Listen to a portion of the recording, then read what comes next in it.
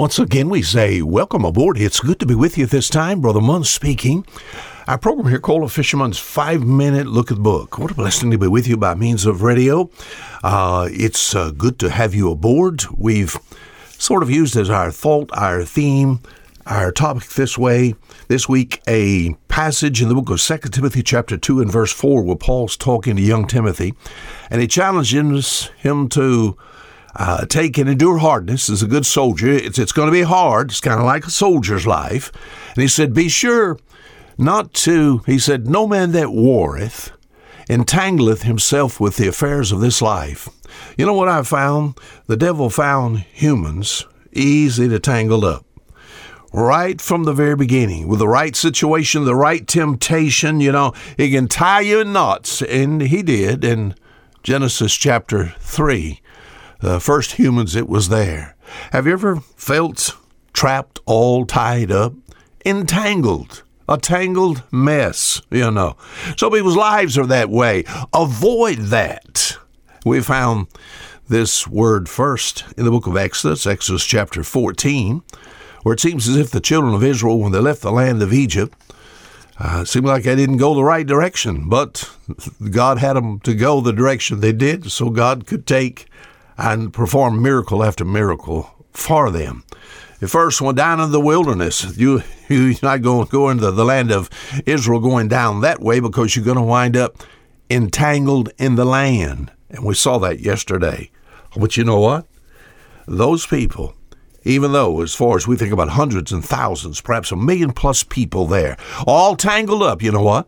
God worked out a situation where the tangled situation they found themselves in, it all unraveled. And the Bible says they walked across the Sea of Galilee on dry land.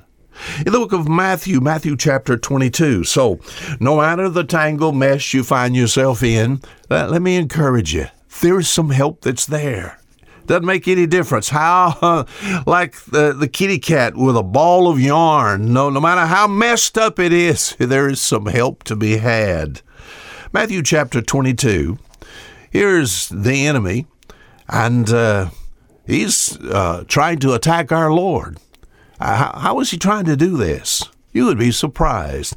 Matthew chapter 22, verse 15, it says, Then went the Pharisees and took counsel how that they might entangle him in his talk. What? Tangle in the land, but you reckon the devil could tangle your tongue all up? Or he could take, and as far as your life is concerned, cause you to say things that you would regret. As far as the tongue is concerned, tangle it to the point whereby, and of course we see this in Genesis chapter 3, what did he do to Eve there?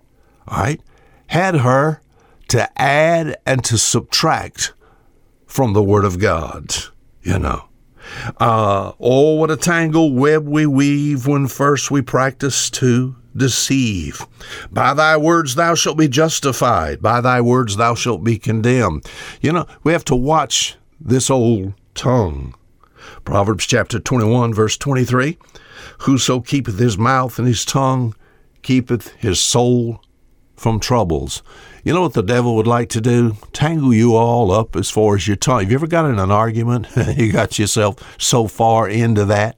As far as the old tongue is concerned, maybe it's guilty of lying, and you had to lie to get out of a lie to get out of a lie, As far as your tongue is concerned, all tangled up, I've seen situations where, almost getting into a fight as far as your tongue. You had to watch your mouth. I've had people say, don't tangle with that person. Are you listening?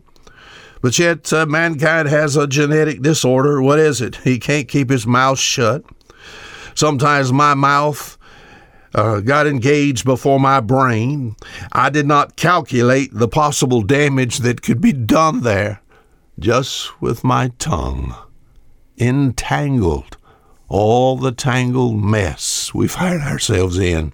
But I'm glad to have a Savior that can take and help with all areas of entanglement. And now until tomorrow, Fisher Munn saying goodbye.